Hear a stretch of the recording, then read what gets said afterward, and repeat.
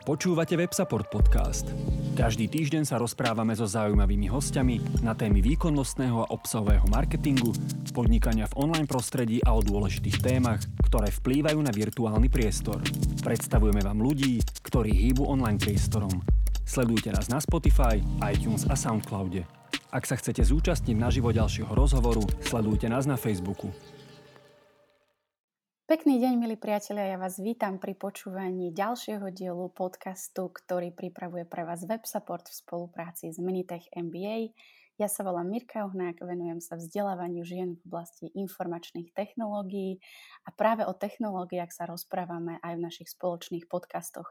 Naším cieľom je rozprávať sa o technológiách zrozumiteľne a ľudsky, tak aby všetky naše rozhovory boli jasné a zrozumiteľné aj pre poslucháčov, ktorí sú v oblasti IT úplnými začiatočníkmi. Dnes sa budeme rozprávať o inováciách a digitálnych technológiách, ktoré sa využívajú v oblasti spoločenskej zodpovednosti a zdravia. A môjim hosťom bude Veronika Hudzíková, ktorá je riaditeľkou firmy Inovuj a spoluzakladateľkou FaceRehab. Veronika, ahoj, vitaj medzi nami. Ahojte.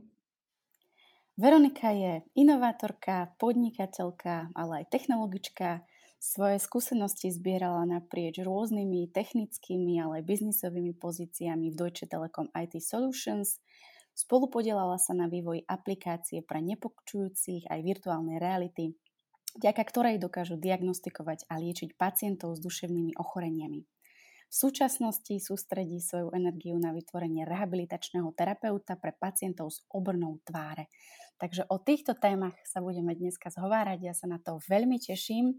A keďže som už v úvode na teba prezradila, Veronika, že si inovátorka, tak skús nám povedať v zahrievacej otázke, že ktorá oblasť v našej spoločnosti by si podľa teba zaslúžila najviac pozornosti z pohľadu inovácií? Kde nám to tak najviac pokulháva? Tak ja si myslím, že nám treba inovovať v každej oblasti. V niektorých veciach možno pokulhávame viac, možno menej, ale to sa veľmi odlišuje podľa toho, na ktoré odvetie sa pozeráme. Ja osobne sa sústredím na oblasť zdravotníctva, pomoci sociálnym skupinám a tam vidím veľký priestor práve priniesť tie inovácie. Ale myslím si, že to nie sú jediné oblasti. Stále sa stretávam s tým, že priemysel potrebuje inovovať, potrebujeme ekologicky inovovať. Čiže ten inovačný prístup a to zmýšľanie o tom, že dokážeme veci meniť na lepšie a prinášať nové riešenia, aby sa nám všetkým žilo lepšie, si myslím, že je uplatnutelné v každej oblasti. A keby sme sa každý v podstate takto dokázali aj zhostiť tej roli inovátora, každý tam, kde práve je, tak si myslím, že by táto krajina vyzerala inak a myslím si, že možno aj v budúcnosti to nejak spoločne dokážeme. Aj keď je to taká predstava možno o utopii, ale aj keby sa nám to podarilo možno nejakých 50%, tak si myslím, že by sa nám darilo a žilo by sa nám oveľa lepšie. Ty si sa tej roli inovátorky zhostila celkom aktívne, asi zapojená vo viacerých aktivitách. Budeme sa o nich rozprávať. Ale mám ešte takú otázku predtým, než sa do toho pustíme. A ten náš podcast nesie pod názvom Nie som technický typ. A ako to máš ty s technológiami? Aký máte vzťah? Ste kamoši? Sme kamoši, hlavne aj kvôli tomu, že s technológiami pracujem každý deň. Ale ono sa to potom tak aj mení, že tie technológie boli nejaký začiatok, kde som začala, čoho som sa odrazila, ale teraz musím pracovať viac aj s ľuďmi, musím pracovať s víziami, s biznisom a podobne, čiže ono sa to všetko nejakým spôsobom prepája, že nezostáva to len pri tej technologickej stránke. Ale v podstate pracujem v IT firme a dostala som sa ku technológiám, keď som študovala na univerzite, tu v Košiciach. A to bol možno taký prvý skok, kedy som sa rozhodla, že naozaj sa v budúcnosti chcem venovať tejto téme alebo chcem to aspoň skúsiť. Lebo predtým to bolo asi klasické štúdium gymnázia, kde som sa rozhodovala, že ktorý smer je ten najlepší možno aj pre mňa. Ja mám ďalšie dve sestry, ktoré sú v podstate v zdravotníctve. Ako najmladšia už som tak automaticky smerovala, že idem aj ja týmto smerom. Ale ešte na poslednú chvíľu som to s informatikou skúsila, pretože ma to tam nejakým spôsobom ťahalo. Aj môj otec je taký technickejší typ, čiže možno aj vďaka tomu. No a potom som si hovorila, že veď ten prvý rok možno na technickej univerzite nič za to nedám, tak to takto skúsim, aj keď som mala veľké obavy, lebo predsa aj možno aj pár rokov dozadu, v podstate som končila školu možno pred takými 7 rokmi, tak tých dievčat na tej univerzite nebolo veľa. Takže som tak pochybovala o tom, že či som správne a či naozaj táto škola, toto štúdium nepatrí viac pre mužských kolegov ako pre mňa, ale potom sa mi to celé vyvrátilo. V podstate mala som fakt aj veľmi dobrých spolužiakov, ktorí sme si navzájom pomáhali a všetci sme mali podobný štart. Čiže to bolo naozaj o tom, ako si to každý chytil, keď to niekto zobral vážne a naozaj sa pripravoval poctivo alebo sa snažil posúvať v tom a rozvíjať, tak potom sa to postupne aj v tých rokoch ukazovalo a veľmi sa to menilo. A potom presný opak je toho, kto si možno myslel, že to bude ľahké a možno ľahko prejde univerzitu a stane sa z neho ten ajťák, ale potom vlastne nastalo, že veľakrát aj vypadol. Čiže tam bol ten môj prvý skok, toho stretnutie s tými technológiami a potom sa vlastne už pokračovalo takým tým produktovým smerom. Hovorila si, že si ukončila to vysokoškolské štúdium pred približne tými 7 rokmi a to znamená, že máš už nejaký ten rok pracovných skúseností za sebou.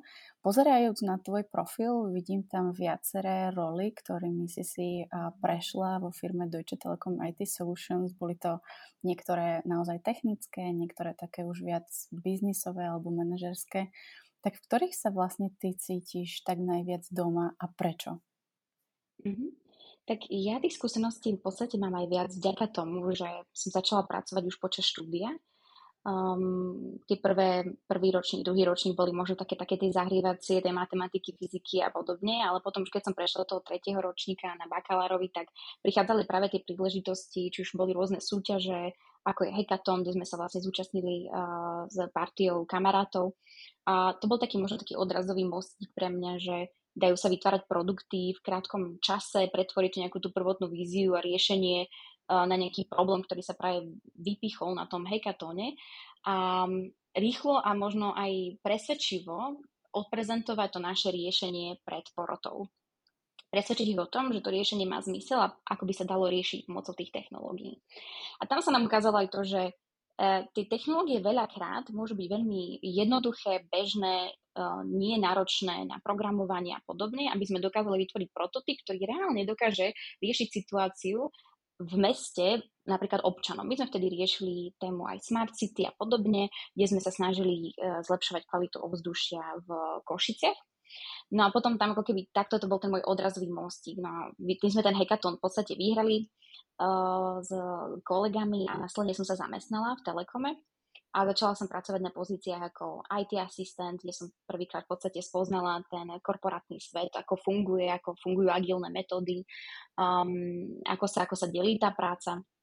A na začiatku som teda brala jednoduché tasky a vypomáhala som existujúcim tímom, ale následne v podstate ako som sa dokázala rozvíjať aj počas univerzity, som prechádzala na mobilný vývoj, kde som vyvíjala mobilné aplikácie na operačný systém iOS, tak vyskytla sa práve príležitosť aj vo firme, aby som takýto tím, ako keby v podstate sme odznova zložili s viacerými inými kolegami vo firme a boli sme pri zrode toho, že vznikol taký developerský tím práve v korporáte.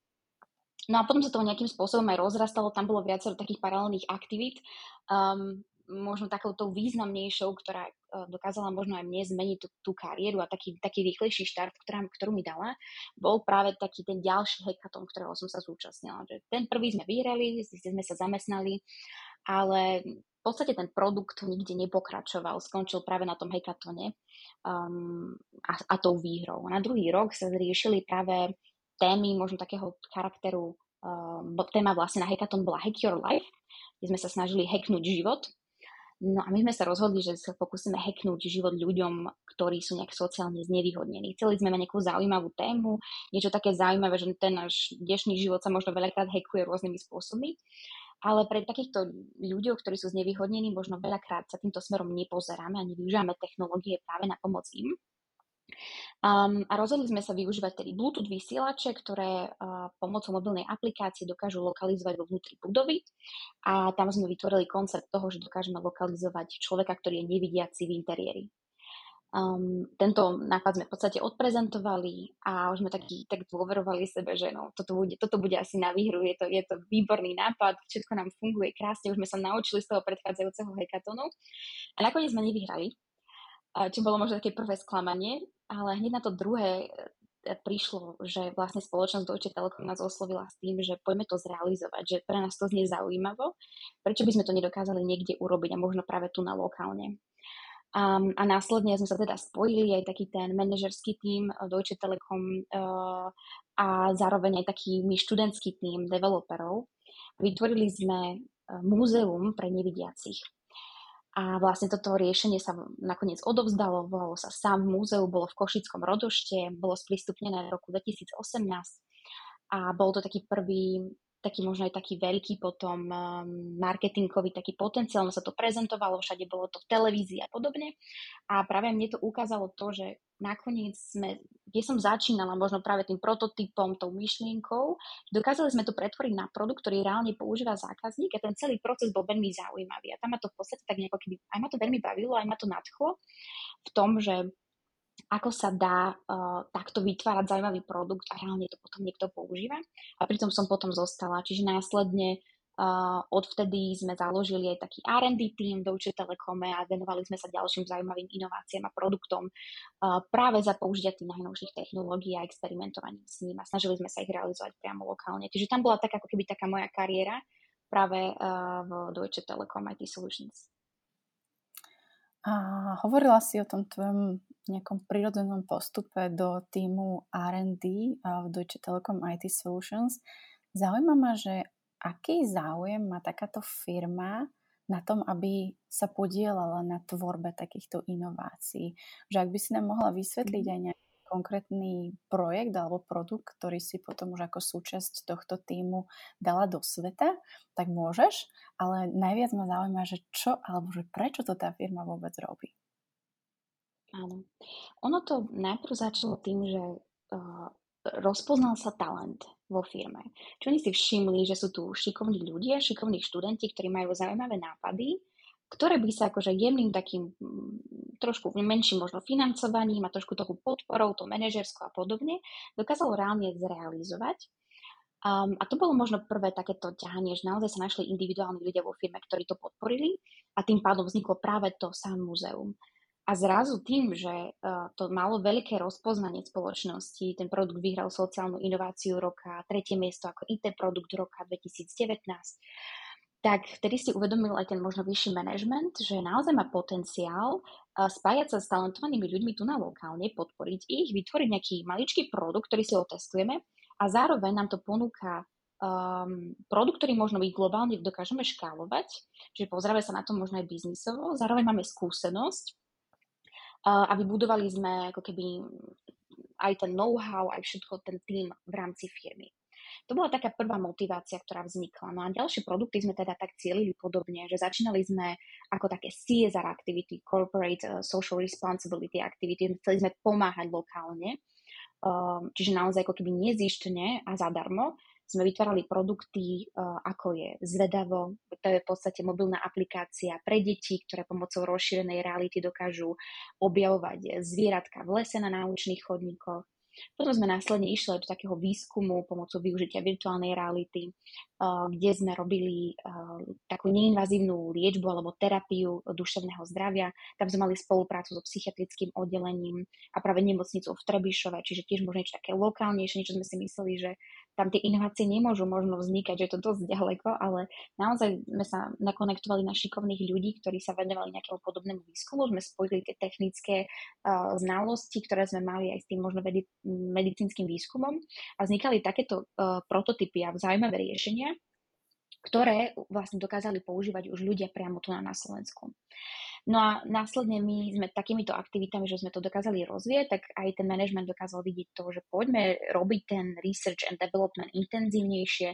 Náš tým sa zväčšil už, čiže z pôvodných nejakých 3 ľudí sme prešli na 10 ľudí, kde sme už potrebovali aj konzultantov za biznisovú stranu, konzultantov za medicínsku stranu, šikovných ľudí z univerzity, veľa študentov, ktorí ako part-time fungujú vo firme a snažili sme sa teda experimentovať s novými technológiami, prinášať nové use casey využitia tých nových nových technológií a potom následne to prezentovať aj v tom, že či to dokážeme posúvať aj v rámci toho korporátu na rôznych tých streamoch, ako je zdravotníctvo alebo priemysel a ponúkať to nejakým globálnejším partnerom. Čiže to je ako keby taká aj celková myšlienka toho, že ako dokážeme prepojiť tú pozitívnu aktivitu lokálne a posunúť ju na globálne. Čiže to je také keby prepojenie a zároveň aj robenie toho niečoho nového v rámci toho R&Dčka. Ja sa vždy tak veľmi teším, keď počúvam o užitočných prepojeniach a z toho, čo mi hovoríš, mám naozaj výborný pocit, lebo tam cítim to prepojenie korporátov s tým univerzitným životom, zároveň so sociálnymi inováciami, so zapojením možno nejakej verejnej sféry a takisto s takým silným nádychom tej podnikavosti v rámci firmy. Je to krásne o tom počúvať. A viaceré z tých myšlienok, ktoré si rozvíjala a si sa snažila nejakým spôsobom prototypovať alebo rozvíjať práve na tom koncepte hackathonov. A ako ďaleko sa vieš v rámci hackathonu dostať s tým produktom? V rámci hackathonu je podľa mňa veľmi dôležité si rozobrať problém. To, že čo idem riešiť a hľadať rýchlo možno nejakú technológiu, ktorá mi to umožní urobiť rýchlo a efektívne, aby som dokázal urobiť ten proof of concept, to maličké MVPčko, ktoré funguje. Čiže naozaj tam najkľúčovejšie vybrať si tú najjednoduchšiu technológiu, ale hlavne ukázať, že sa to dá, že to riešenie dokáže fungovať a nejako takto by mohlo vyzerať. Nie je vôbec dôležité to, že naozaj v tej finálnej fáze vôbec takto nemusí, len to, že sa to dá a že to naozaj dokáže riešiť nejaký problém. To je podľa mňa veľmi kľúčové na hackathone a veľakrát, akože keď vznikajú nové tímy, noví ľudia sa možno aj tak oťukávajú, ako spoločne pracujú pod tlakom, lebo ten čas, jeho nie je veľa. My sme mali 24 hodín na to, aby to dokázalo vzniknúť, čiže dokáže to naozaj človeka tak otestovať, či je dostatočne pripravený a potom všetkom ešte správne odprezentovať za krátky čas tú svoju myšlienku a obhájiť si ju, ale na to je to práve vhodné. Ale následne je veľmi dôležité to teda s tým pokračovať, robiť to lepšie možno pochopiť problém i za tým zákazníkom, porozprávať sa s ním, či naozaj ten problém sme identifikovali správne a či možno ho netreba riešiť inak, pretože veľakrát práve tá naša predstava nemusí byť tá predstava toho zákazníka alebo toho využitia v rámci toho, ako to potrebuje. Čiže to je to možno, čo mi potom ukázala aj firma v rámci toho, ako sme tie produkty rozvíjali, že to prepojenie technického tímu, zákazníka, stále to menenie tých technológií, učenie sa, je taký dlhý proces, zaujímavý proces, ktorý ale dokáže vyprodukovať ten produkt. Čiže neviem, či som odpovedala na otázku, ale nejako takto to v podstate funguje. Aspoň, aby sme navnímali tú ideu toho, že čo sa deje asi na hackathone a čo dokážete za taký krátky čas s týmom dať dohromady a si myslím, že to bolo fajn. A hovorila si, že na škole vás bolo ako dievčat máličko. Ako je to na týchto hackathonoch? Lebo ak si vezmem moju skúsenosť, tak aj tam tých žien a dievčat bolo výrazne menej. Tak akú máš ty skúsenosť a možno ak máš nejaký nápad, že ako pritiahnuť viac dievčat a žien na takéto hackathony a súťaže, tak zazdieľaj s nami.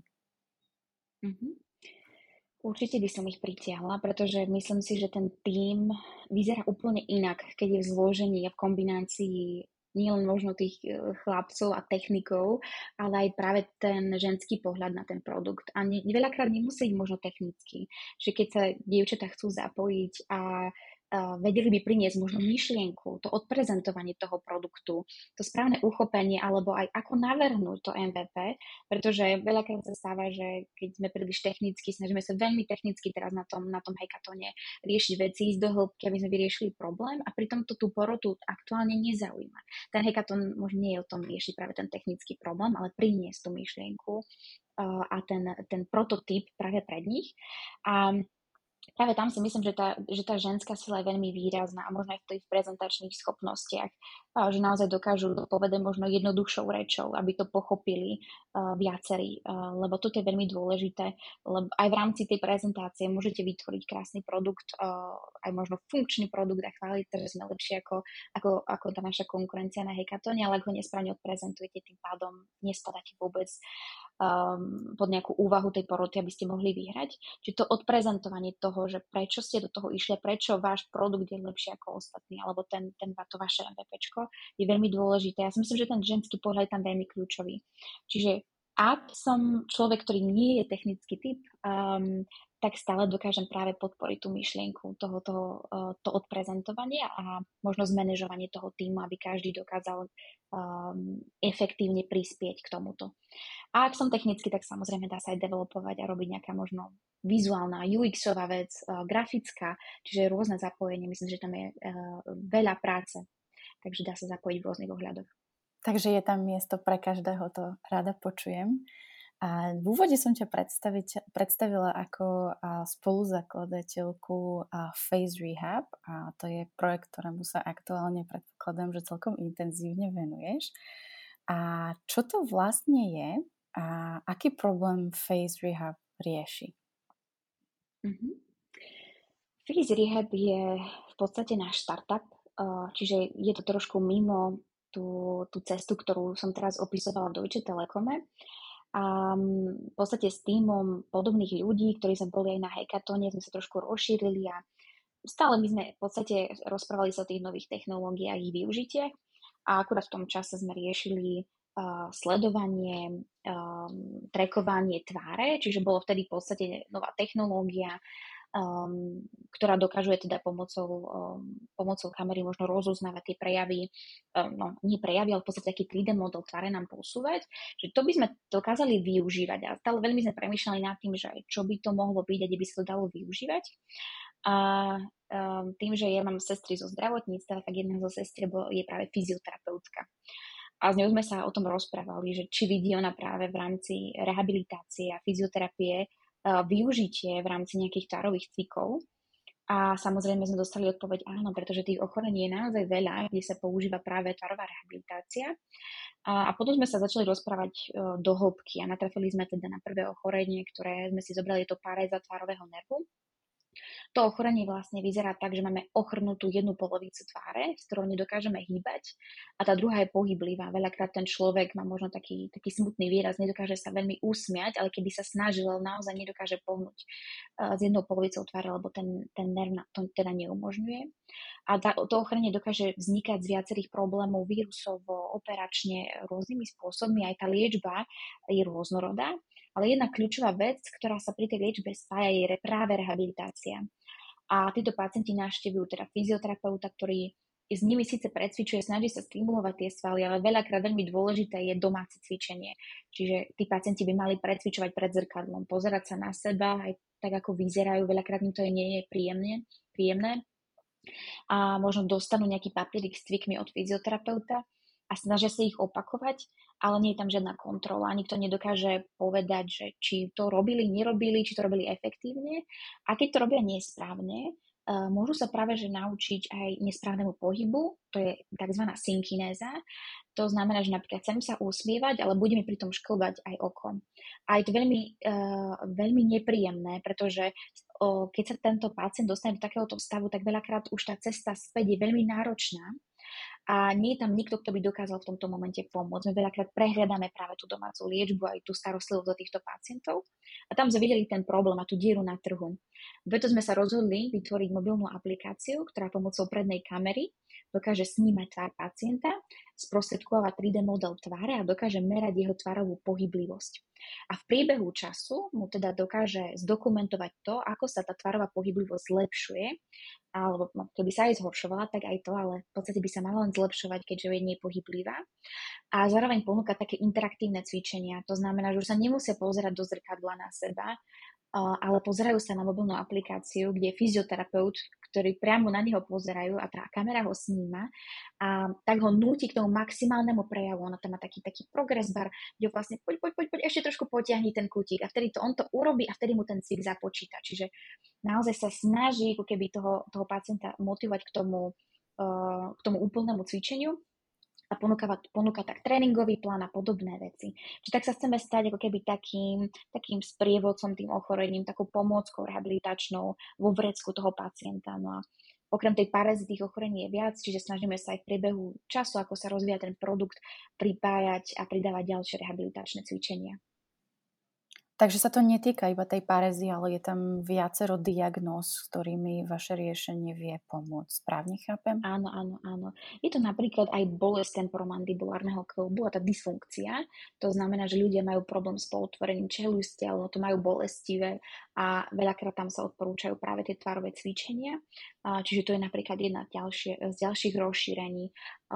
Ďalších, ktoré sme natrafili, boli práve, že aj veľa detí má rôzne zlozvyky, ktoré robia a tým tvarovým cvičením sa dajú zlepšiť. Čiže je to ďalšia taká paleta ochorení, kde sa tá tvarová gymnastika, tá tvarová pohyblivosť dokáže využívať. Uh-huh. Rozumiem tomu, že sa teda sústredíte na ochorenia, že cieľom je diagnostika a liečba.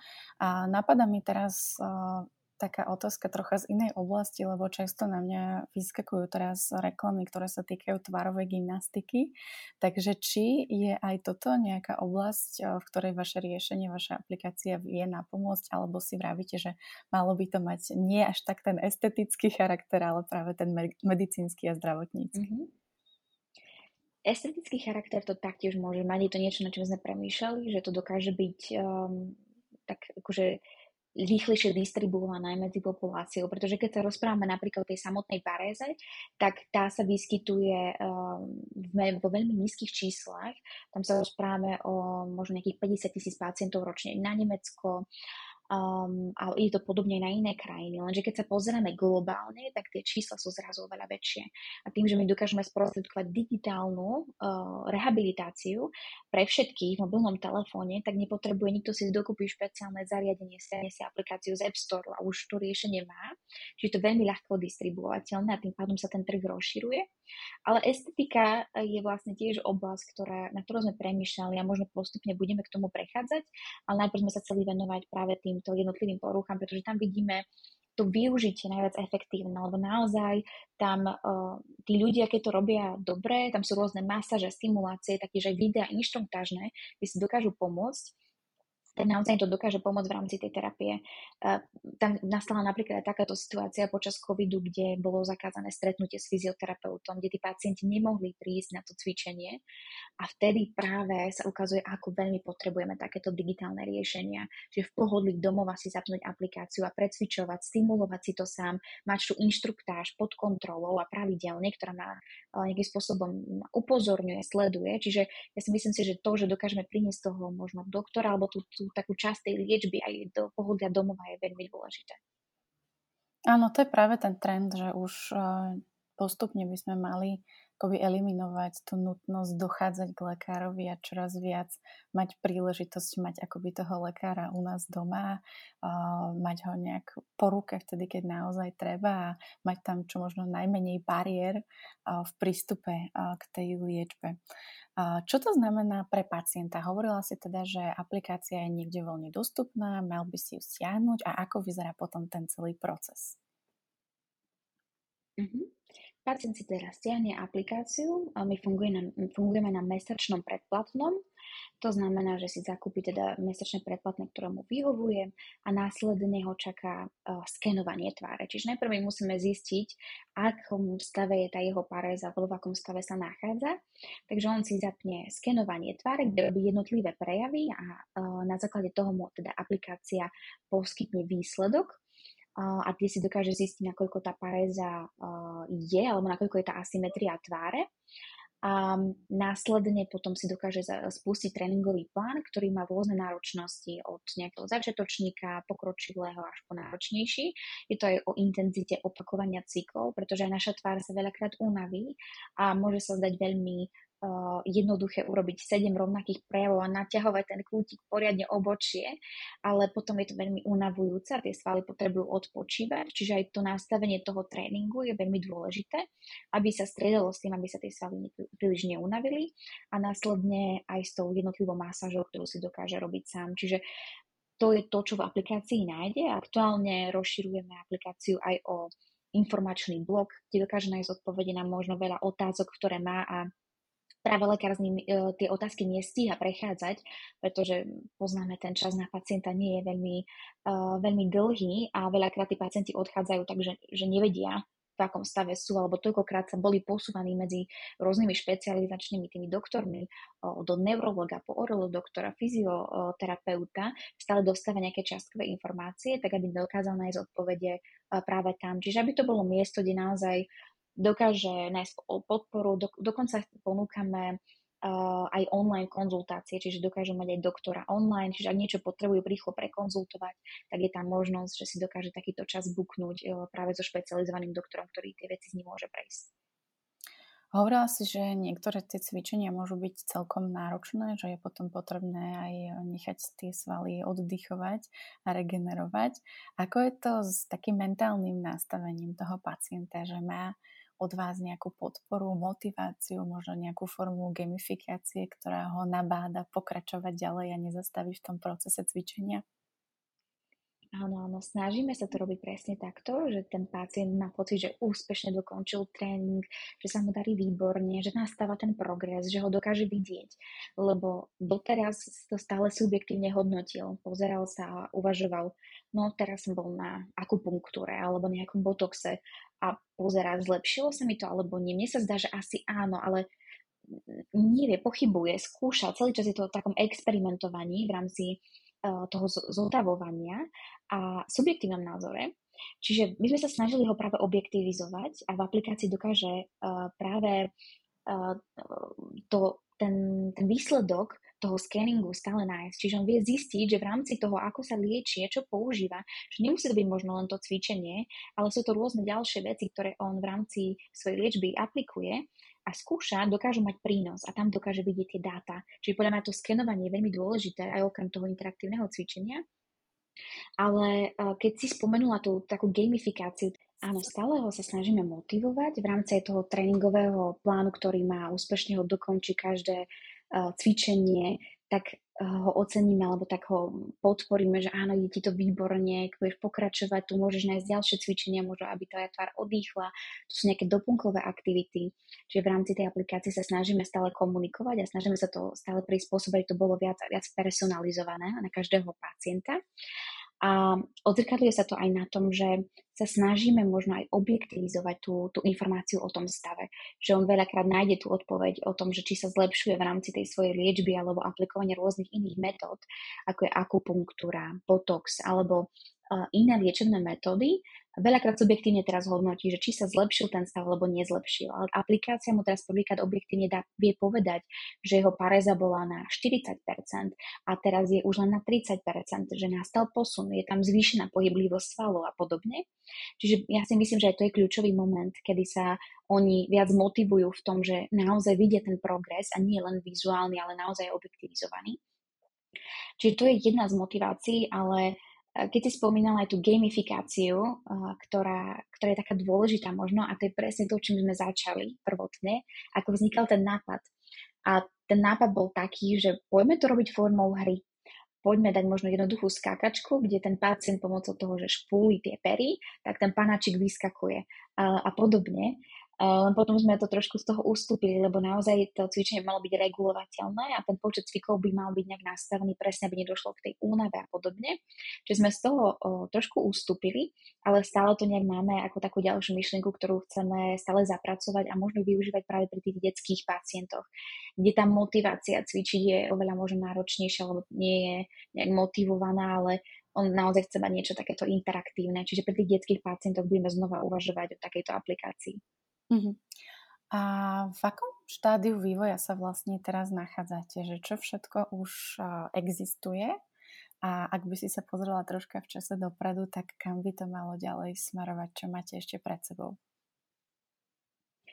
Aktuálne máme aplikáciu v store, čiže je stiahnuteľná pre operačný systém iOS.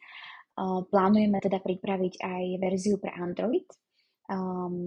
Teraz si pacient dokáže nájsť tú rehabilitáciu len pre párezu tvárového nervu, ale plánujeme teda ten temporomandibulárny kĺb a ďalšie iné odvetia, čiže to je to, čo sa aktuálne, na čo sa budeme teraz pozerať a čo pripravovať. a zároveň sa potrebujeme pozerať na to, ako najviac dosiahnuť ten potenciál toho trhu. Čiže tú škálovateľnosť veľmi, možno aj tým, ako som začínala, pozerala sa na produkty lokálne, tak stále to nejak vo mne zostalo, že poďme začínať lokálne. Lenže tým, že ten výskyt tej parézy u nás nie je taký veľký, a tie nemocnice sa stretávajú možno s jedným pacientom do mesiaca, tak je veľmi náročné potom pracovať s týmito ľuďmi, ale keď sa pozrieme globálnejšie, alebo na väčšie mestá, väčšie nemocnice, tých pacientov tam je zrazu oveľa viac. A tí pacienti nie sú len tu, ale sú aj v Ázii a sú aj v USA. A v podstate aj najviac používateľov teraz máme práve z USA, kde si myslím, že aj ten zdravotný systém je inak nastavený a tí ľudia práve hľadajú takéto alternatívne typy liečby alebo doplnkov pri liečbe, ktoré by im dokázali pomôcť a tým pádom je tam väčší dopyt, ale samozrejme aj ten trh je tam oveľa väčší, čiže to je práve niečo, s čím my teraz experimentujeme, snažíme sa hrať alebo v podstate posúvať to riešenie mimo tých európskych hraníc na tú globálnejšiu úroveň a prekladať to do viacerých jazykov, čiže to je taký ďalší cieľ, ktorý máme. Chcela by som sa chvíľku s tebou pobaviť aj na tému tých konkrétnych technológií, ktoré vlastne využívate. A sama si teda vyštudovala IT, asi stále súčasťou toho sveta, takže predpokladám, že ten prehľad o tých možnostiach máš celkom široký. V každom prípade, že aké technológie vôbec vaše riešenie využíva? Naše riešenie funguje ako mobilná aplikácia, ktorá teda má prístup ku kamere mobilného telefónu a na základe toho teda dokáže získať na základe tej kamery a toho hĺbkového vnímania taký 3D model tváre, ktorý je obsiahnutý takým mešom, sieťkou, ktorá dokáže sledovať teda tú jednotlivú pohyblivosť. A my na základe tej pohyblivosti teda máme vlastné algoritmy a návrhy, ktorým dokážeme identifikovať, aká je tá základná pohyblivosť, ako sa mení pri tom zdravom a tom pacientovi, ktorý je chorý. A zároveň interpretujeme tieto dáta zrozumiteľne pre pacienta alebo potom možno aj potenciálne ten zdravotnícky personál. Čiže to je ten prístup ku tomu, ako získame dáta o pohyblivosti. A potom v podstate poskytujeme okrem mobilnej aplikácie aj webový portál, čiže webovú aplikáciu, kde práve ten zdravotný personál si dokáže pozrieť viacerých pacientov a ich rozvoj v priebehu času, pretože nielen aplikácia je taký sprievodca tým ochorením pre toho pacienta, ale chceli sme aj tieto dáta poskytovať možno hĺbšie na výskum. Už máme aj rôzne spolupráce s nemocnicami. Jedna je práve vo Viedni, kde nám robia štúdiu o tom, ako porovnávajú tieto dáta oproti iným diagnostickým metodám, ktoré majú a či dokáže takáto aplikácia, možno takéto dáta s takým spôsobom identifikovať túto parézu a klasifikovať a validujeme to riešenie. Čiže tam je potom taký veľký potenciál v takom prehľadnom spôsobe vidieť všetky takéto zozberané dáta. Uh-huh. A už si začala troška s tou témou dát, tak možno pri nej ešte chvíľku zostaňme, že čo všetko dokážete zozbierať v rámci dát a ako si myslíš, že sa s tými dátami dá ďalej vynakladať? Aké majú potenciál? Tak my sa zameriavame na tú tvárovú pohyblivosť, čiže zmenu rôznych prejavov na tvári, ktoré sú práve teda kľúčové, keď dochádza ku aktivácii pri zdravom pacientovi a pri tom chorom, pri tej paráze ku žiadnej aktivácii, čiže je tá tvár nepohyblivá. A to je to, čo je pre nás kľúčové, čoho sa držíme a čo sa snažíme merať a nejakým spôsobom analyzovať. A to využitie, my vidíme veľký potenciál práve v tom, že aktuálne diagnostické metódy, aj keby sme sa na to tak globálnejšie pozreli, sú hodnotené subjektívne stále. Čiže ak pacient príde ku orolu doktorovi alebo inému typu doktorovi, ten má tabuľku, škálu a na základe toho, ako sleduje toho pacienta, ako vykonáva ten prejav, teda hodnotí od 1 do 5 alebo od 1 do 10, pre to, akú tabuľku využívajú, hodnotí, aký ten prejav asi je. Čiže možno tak, tak mne sa zdá, že tak na 2,5 alebo 3 a potom máme rôzne akože hodnotenia, lebo každý doktor hodnotí inak. Jeden si myslí, že to je na 3, lebo sa doviera oko, druhý si myslí zase inak. A teraz, keď sa pozrieme na to, že takéto dáta aktuálne máme a potom síce sú akože veľké prístroje, ktoré dokážu napojiť priamo na nerv a dokázať odmerať túto nervovú aktivitu. V bežnej praxi sa to nepoužíva, pretože je to aj náročnejšie a väčšinou sa to teda používa na nejaké vyžiadania alebo potom, keď je nejaká operácia a podobne. Čiže v tom bežnom prípade sa stále používajú tieto tabuľky. A keď robíme potom výskumy na to, že ako liečiť toto ochorenie, čo stále sa stretávame s tým, že pacienti najviac týmto súperia, pretože nevedia nájsť tú správnu liečbu, ktorá je efektívna priamo pre nich, tak ako dokážeme podložiť na základe týchto dát. Čiže myslíme si, že aj tým, že tá aplikácia dokáže objektivizovať tie dáta, pravidelne ich odmerať v mobilnom telefóne, čo nie je náročné počas tréningu, v podstate kedykoľvek si ten pacient myslí, aby sa dokázal oskenovať, tak práve tieto dáta budú veľmi zaujímavé v budúcom možno výskume samotnej parézy. A aj toho, aké metódy dokážu to zlepšovať, možno aj na potvrdení rôznych metód, ktoré sú efektívne. Pretože doteraz aj tie akupunktúry alebo rôzne tvarové cvičenia, veľa rehabilitačných kliník alebo centier každý má iné možno tie prejavy a snaží sa zostaviť tie cvičenia aby boli efektívne, ale my na konci dňa to veľmi porovnať nevieme, čiže možno aj to je ďalší potenciál, rôzne takéto modely porovnávať a ktorí mali teda najlepší účinok pre toho pacienta. Čiže samotný výskum je si myslím, že taká ďalšia sféra toho, že kde by to mohlo ísť. Mm-hmm. Ty si sa v tých predošlých projektoch, ktorých si bola súčasťou, zaoberala aj virtuálnou a rozšírenou realitou. A je takáto technológia využiteľná aj v tejto téme, v ktorej si dnes dokážeme nejakým spôsobom aplikovať virtuálnu alebo rozšírenú realitu aj pri liečbe parézy alebo obrny tváre?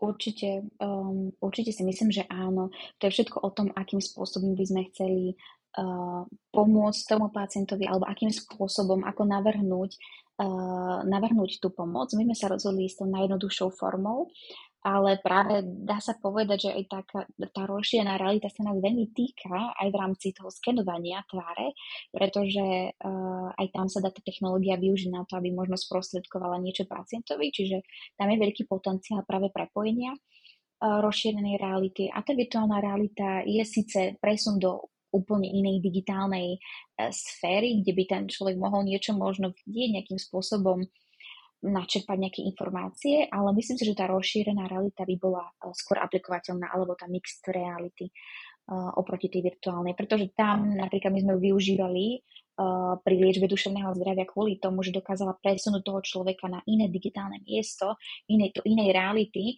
kde teda mohol vykonávať niečo, čo v tej realite nemohol, alebo by bol možno odvážnejší robiť. Čiže tam možno to využitie vie byť trošku iné, že trošku inak sa na to pozeráme, lebo tam naozaj dochádza k tomu, že sa nachádzame v inej realite. Jasne, rozumiem. Poďme kúsok ďalej od technológie a bližšie k biznisu. A zaujíma ma, že aký je teda vlastne váš súčasný biznis model, z čoho financujete svoje fungovanie a ak už máš nejaký plán do budúcna, tak ako vyzerá? Tak, ako som spomínala, v podstate pacient, náš biznis model je nastavený tak, že funguje pomocou mesačného predplatného, kde si teda pacient zakúpi takéto predplatné a používa tú aplikáciu, tým pádom nám to dokáže generovať tržby. Čiže to je také ako keby naše nastavenie, to je B2C a potom máme B2B práve s nemocnicami a s terapeutmi a to v podstate nejak postupne pripravujeme a rôzne obmieniame podľa toho, kde chceme ako keby škálovať to samotné riešenie. Čiže to je niečo, s čím sa stále nejakým spôsobom pohrávame, ako budovať. Ale práve ten customer je pre nás najdôležitejší, čiže ten pacient. Čo sa týka financovania celkového startupu a našej firmy, my sme začínali ako tým ľudí, ktorí boli takí fanúšikovia toho, že sa to dá zrealizovať a poďme urobiť presne ten prototyp, poďme to skúsiť. Prvýkrát prezentovali to riešenie v roku 2019 v decembri v Paríži na inovačnom dni, kde sme superili s viacerými univerzitami v rámci Európskej únie a veľmi prekvapivo sme to vyhrali, boli sme umiestnení ako prví A veľmi pozitívnu reakciu sme dostali práve od doktorov, ktorí boli v porote, pretože oni videli to riešenie veľmi rýchlo uskutočniteľné, aplikovateľné a zaujímavé. A podľa mňa to ich veľmi oslovilo a s týmto som sa veľakrát stretávala, aj keď som prezentovala potom na rôznych súťažiach, že to oslovilo práve priamo tých doktorov, že oni videli v tomto veľmi rýchly prínos, veľmi rýchle využitie, aplikovateľnosť. A následne, ako sme vyhrali ten inovačný deň, tak sme sa zapojili aj do EIT Health grantu InnoStars Awards. Bol to v podstate program pre pár projektov v rámci únie, kde si vybrali teda firmy, ktoré práve sú v takomto ranom štádiu projektu a práve by potrebovali podporu v tom možno ďalšom vývoji, mentoringu a podpora pochopenia možno takéhoto biznisového svetu a podobne. No a do toho programu sme sa dostali. Následne tam bolo aj vyhlásenie výhercov, tam sme sa umiestnili na 2. mieste. A to nám veľmi pomáhalo, pretože tam boli také tie malé finančné injekcie, ktoré dokázali nám pomáhať práve v tom rozvoji tej firmy a investovania do tých základných vecí, ktoré sme potrebovali, aby sme došli k tomu, aby sme mali reálny produkt teda na trhu, čo sa potom vlastne uskutočnilo.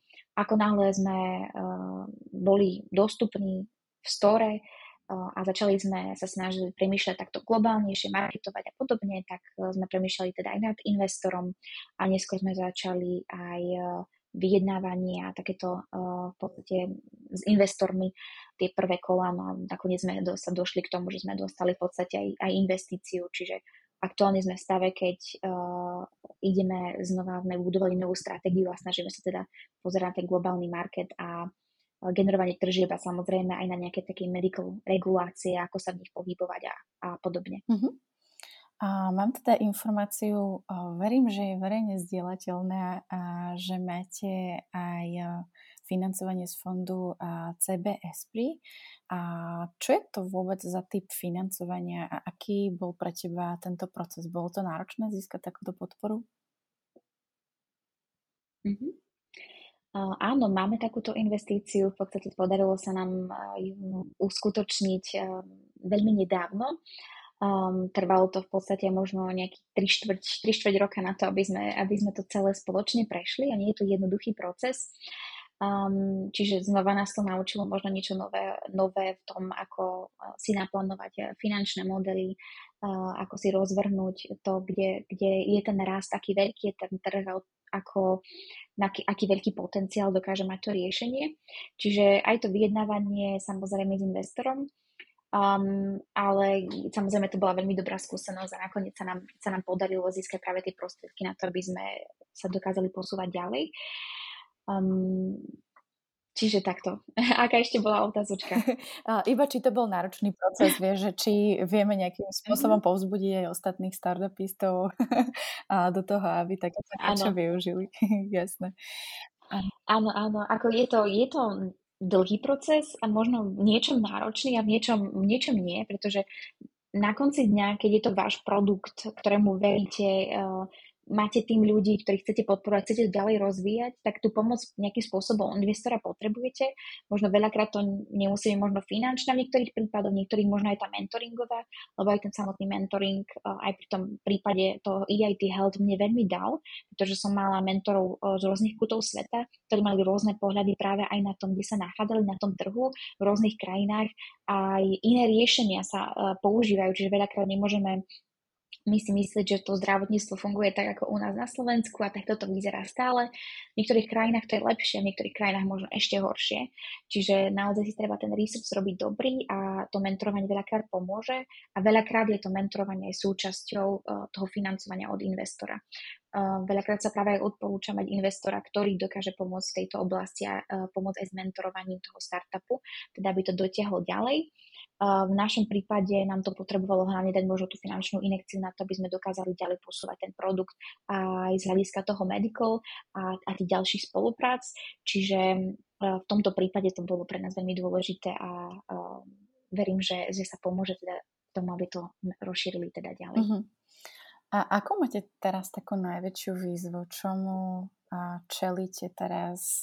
Čo je také najpálčivejšie v rámci toho rozvoja? Prístup na tie jednotlivé trhy. každý v rámci toho medical sveta, zdravotníckeho sveta, tie regulačné kritériá sú rôzne a my veľakrát aj súperíme alebo snažíme sa nájsť to miesto, ako keby, kde dokážeme zapadnúť v rámci regulačného procesu, pretože ak sa pozrieme na tie regulácie, tak tým, že my máme tréning, ten samotný tréning nespadá pod reguláciu, čiže nemusí byť nejakým spôsobom v kategórii, v tých vysokých kategóriách, kde sú potrebné tie regulačné procesy, ale môže byť v kategórii fitness, ktorá teda umožňuje rýchly prístup na trh, čo sme vlastne dokázali, aj sme využili v prvom rade my, aby sme dokázali už generovať tie tržby, pretože veľakrát pri tých zdravotníckych startupoch nedokáže prísť ten startup na trh predtým, ako nemá túto reguláciu splnenú a nemá certifikáciu takto. Čiže toto je taký dôležitý krok a veľmi náročné a hlavne aj zo Slovenska tomu pochopiť, kde ako priznať trhy najsprávnych ľudí, ktorí dokážu v tomto nejak odkonzultovať tieto služby. Tieto služby sú naozaj veľmi drahé. A jedna vec je európska regulácia, jedna vec je tá americká FDA regulácia a potom ďalšie iné krajiny. Čiže to je taký nový svet, taký náročný svet, ktorým ako keby nejakým spôsobom sa snažíme pochopiť, snažíme sa na neho dostať a teda spĺňať všetky podmienky, aby to bolo v poriadku. Čiže toto je taký challenge, možno, ktorý veľakrát si možno my neuvedomujeme tu zo Slovenska, alebo ani možno veľakrát ani nie, že zo Slovenska, ale možno tie startupy, tí mladí ľudia túto bariéru nevidia, ale pritom je veľmi, veľmi náročné možno ňou prejsť. A myslím si, že toto bude asi ten najväčší nejaký burden, pretože čo sa týka technického týmu, mám veľmi kvalitných ľudí, dokonca komunikujem veľmi dobre aj s biznisovým svetom, čiže tam problém nevidím, aj tie možnosti, ako sa zlepšovať je, čiže skôr to pochopenie tej medicínskej stránky. A ako vlastne vyzerá tvoj tým? Čo je tvojou úlohou a kto ďalší sa ešte v tíme nachádza na akých roliach?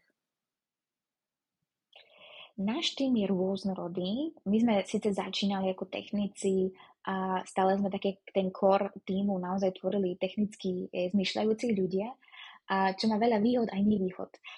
Tie výhody sú možno to, že tie produkty, ktoré sme dokázali vytvoriť, sú kvalitné, sú dobré, urobili sme ich pomerne rýchlo, dokázali sme si dohliadnúť na tou kvalitou aj nad tým prevedením, ako sme to chceli urobiť. Ale zároveň sme sa príliš pozerali technicky na vec. Stále sme hovorili si, že možno to nie je veľakrát dobré, ešte poďme to zlepšiť, pokiaľ tú aplikáciu dáme do storu, poďme ešte dorobiť toto, poďme toto možno perfekcionistické myslenie, že ešte stále nie ste spokojní s tým produktom, aby mohol ísť na trh. Až prišiel moment, keď sme si povedali, že my potrebujeme vidieť, ako ten zákazník používa tú aplikáciu, či je spokojný, že možno veľakrát my sme kritickí, ale ten zákazník nakoniec bude v tej aplikácii a bude ju používať, ale možno nebude a to nevieme. A to je práve to, že sme potom robili taký ten milník, že tá aplikácia išla do storu a sledovali sme práve tie čísla toho churnu, koľko tej aplikácii zostanú, čo používajú, kedy odchádzajú, aká je tá cenotvorba nastavená, či sú teda v poriadku s tým cenníkom a podobne.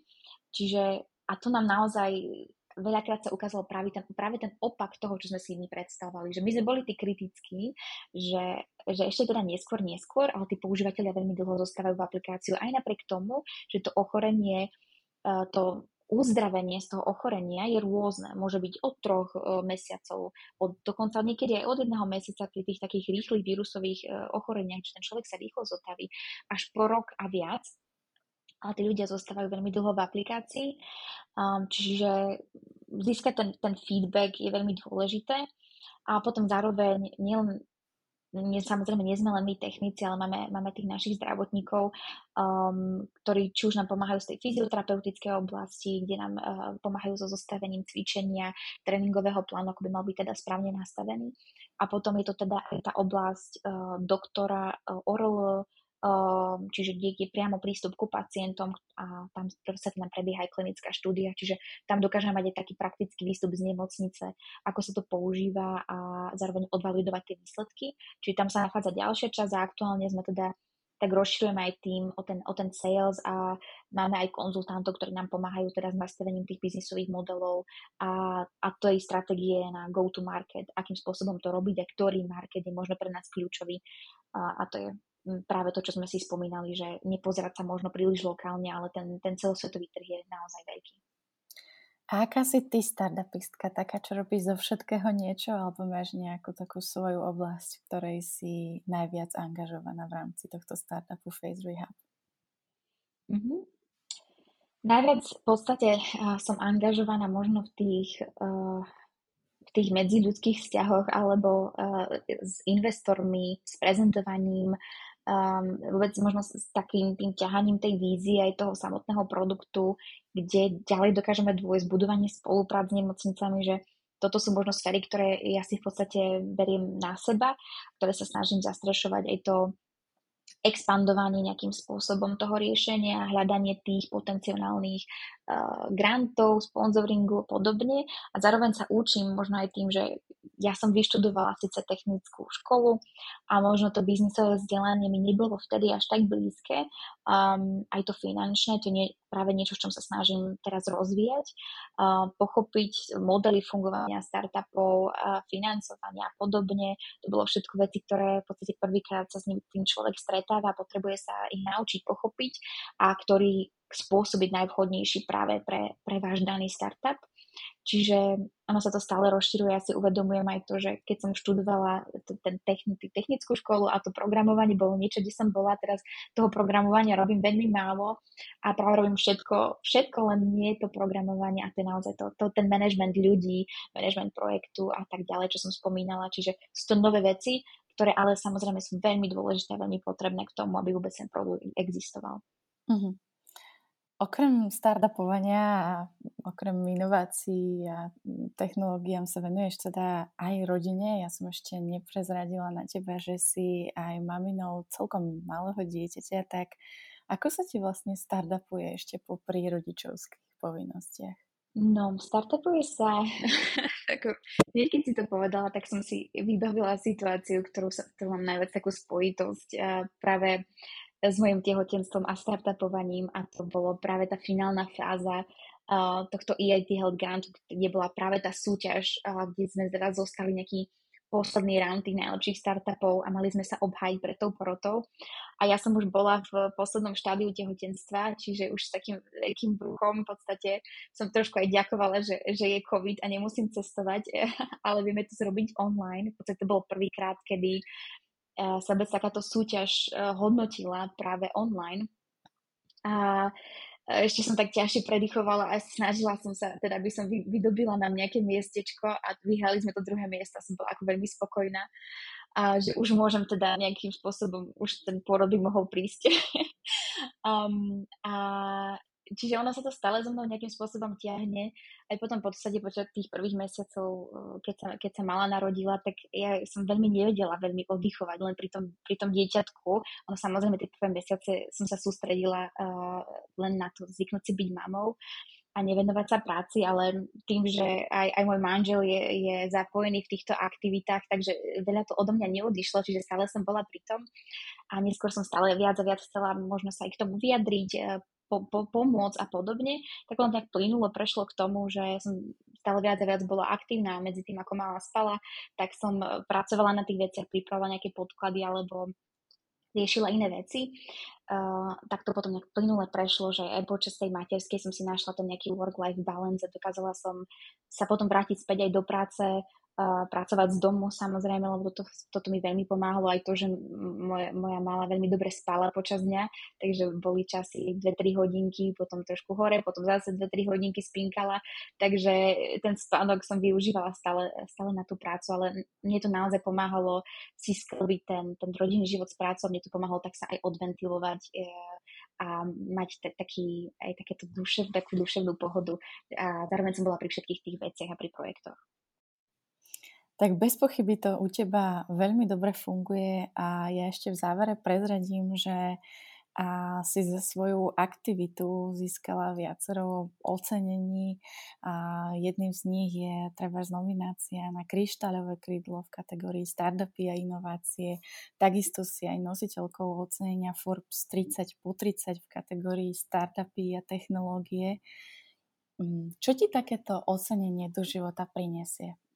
Prinesie to veľké prekvapenie. Ako ja sa priznám, pre mňa to bolo veľmi veľké prekvapenie, keď ma zaradili najprv do rebríčka 30 po 30, pretože ja už som mala taký pocit, že tým, že som aj v Košiciach a možno tak ďalej od Bratislavy, my tu tak fungujeme nejakým tým startupovým životom a hlavne veľmi veľa tých spolupráca sme mali mimo Slovenska a zahraničných, čiže tá komunikácia prebiehala mimo.